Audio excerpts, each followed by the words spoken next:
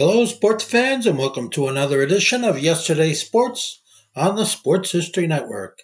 And make sure to check out sportshistorynetwork.com/giveaways. I have 2 signed books I'm giving away. One is titled No Nonsense Old School Weight Training, and the other is Reliving 1970s Old School Football. The history of events in sports for June 25th can be summed up with 2 words: Iron Man, as multiple athletes on this day earned the title by their peers in the press of their respective eras. They did some amazing things on this day in history, and we're going to talk about as many as we can, all coming up in just a moment. Now it's time to take a sports break, a look at sports history on a daily basis. Hello, my friends in sports history. This is Darren Hayes of the Sports Jersey Dispatch, and we are here to talk about June 25th sports history, because sports history is made every day of the year, and we'll preserve it with at least a small sampling from some of the great athletes every day based on a uniform numbers that they wore. And today's great uniform numbers we're going to be talking about are jersey numbers 4, 25, and 10. Start off on June 25th, 1903. The Boston Beaneater, Wiley Piatt, became only the 20th century pitcher to lose 2 complete games in one day, falling to Pittsburgh 1-0 and then 5-3. Now, Wiley entered the MLB on fire in 1898, as he had just 1 year of minor league ball under his belt. But still, he tossed over 600 innings in the next 2 seasons and won 47 games while orchestrating 64 complete games. Now, none of those heroics earned him a lasting nickname, but one would come later on in his career. The name that came on this day, at the tail end of his career, he pitched a complete game in both ends of the doubleheader for the Boston Beaneaters, and fans quickly dubbed him the Iron Man. June 25th, 1934. We'll talk about an Iron Man. Well, how about old number 4 of the New York Yankees, Lou Gehrig, who hit for the cycle, beating the White Sox 11-2. Now, during the contest, an odd event occurred when New York pitcher John Broca ties a record by striking out 5 times in the contest. June 25th, 1968. Bobby Bonds, wearing his famous number 25 jersey, hit a grand slam in his first major league game for the San Francisco Giants. The Giants had won their 6th game in a row with a 9-0 victory over their old rivals from New York, the Los Angeles Dodgers.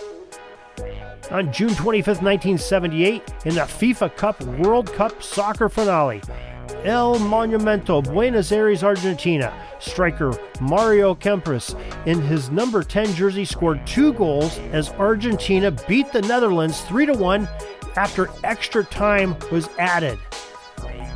And how about the Iron Man of them all? June 25th, 1988, Baltimore Orioles player Cal Ripken Jr. played in his 1,000th consecutive game on that day. Now, little did we know at the time, but this wasn't even the halfway point of this streak. He went on a tear through the wear and tear to play 2,632 games without a day off. On May 30th, 1982, the Baltimore shortstop began the streak, which ended up being the longest stretch of consecutive games played by anybody in baseball history. And in the process, he earned the true moniker of Iron Man. So step aside, Tony Starks. Now, Ripken Jr. was a throwback. He played hard, he played to win, and he played in every game. Truly an amazing record by an amazing player, Cal Ripken Jr. So we really thank you for joining us on this special June 25th episode as we talk about some Iron Men from sports history, and truly some great players that had some great duration and longevity in what they did, and all earned the nickname of Iron Men. So hope you'll join us back tomorrow for some more great sports history on the Sports Break for June 26th. Till then, have a great sports history day. Sorry, but my pitching coach just called timeout and he's coming out to the mound. I think I'm going to get yanked for a reliever. We'll see you back tomorrow for some more great sports history on Sports Jersey Dispatch Podcast. We invite you to check out our websites, jerseydispatch.com and pigskindispatch.com. Not only see the daily sports history, but to experience the preservation of great events and people that play the games. Find us on Pigskin Dispatch. It's also on social media outlets of Facebook, Twitter, Instagram, and don't forget the Pigskin Dispatch YouTube channel to get all your daily sports history. Pigskin Dispatch is happy to be associated with the Sports History Network, the sports headquarters of yesteryear, found at sportshistorynetwork.com. This podcast is part of the Sports History Network, your headquarters for the yesteryear of your favorite sport. You can learn more at sportshistorynetwork.com.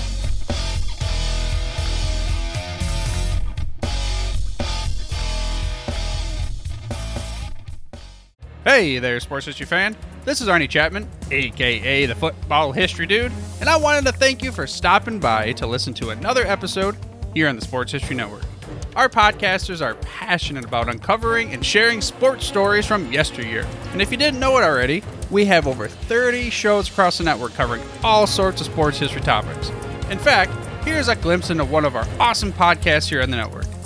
Each week, the official Football Learning Academy podcast will take you deep into the history of pro football through interviews with players, coaches, or administrators in the NFL, as well as interviews with Pro Football Hall of Fame selectors, authors, and historians. You'll learn how the game evolved and important moments that shaped the sport into what it is today. And don't miss the Pro Football History Nugget of the Week. Listen to the official Football Learning Academy podcast on the Sports History Network. How about that? I bet you're super hyped to go listen to that new podcast, right? Well, to learn about this show and all the other podcasts on the network, head over to sportshistorynetwork.com/podcast. Again, that's sportshistorynetwork.com/podcast. Head over there today to find your next favorite sports history podcast.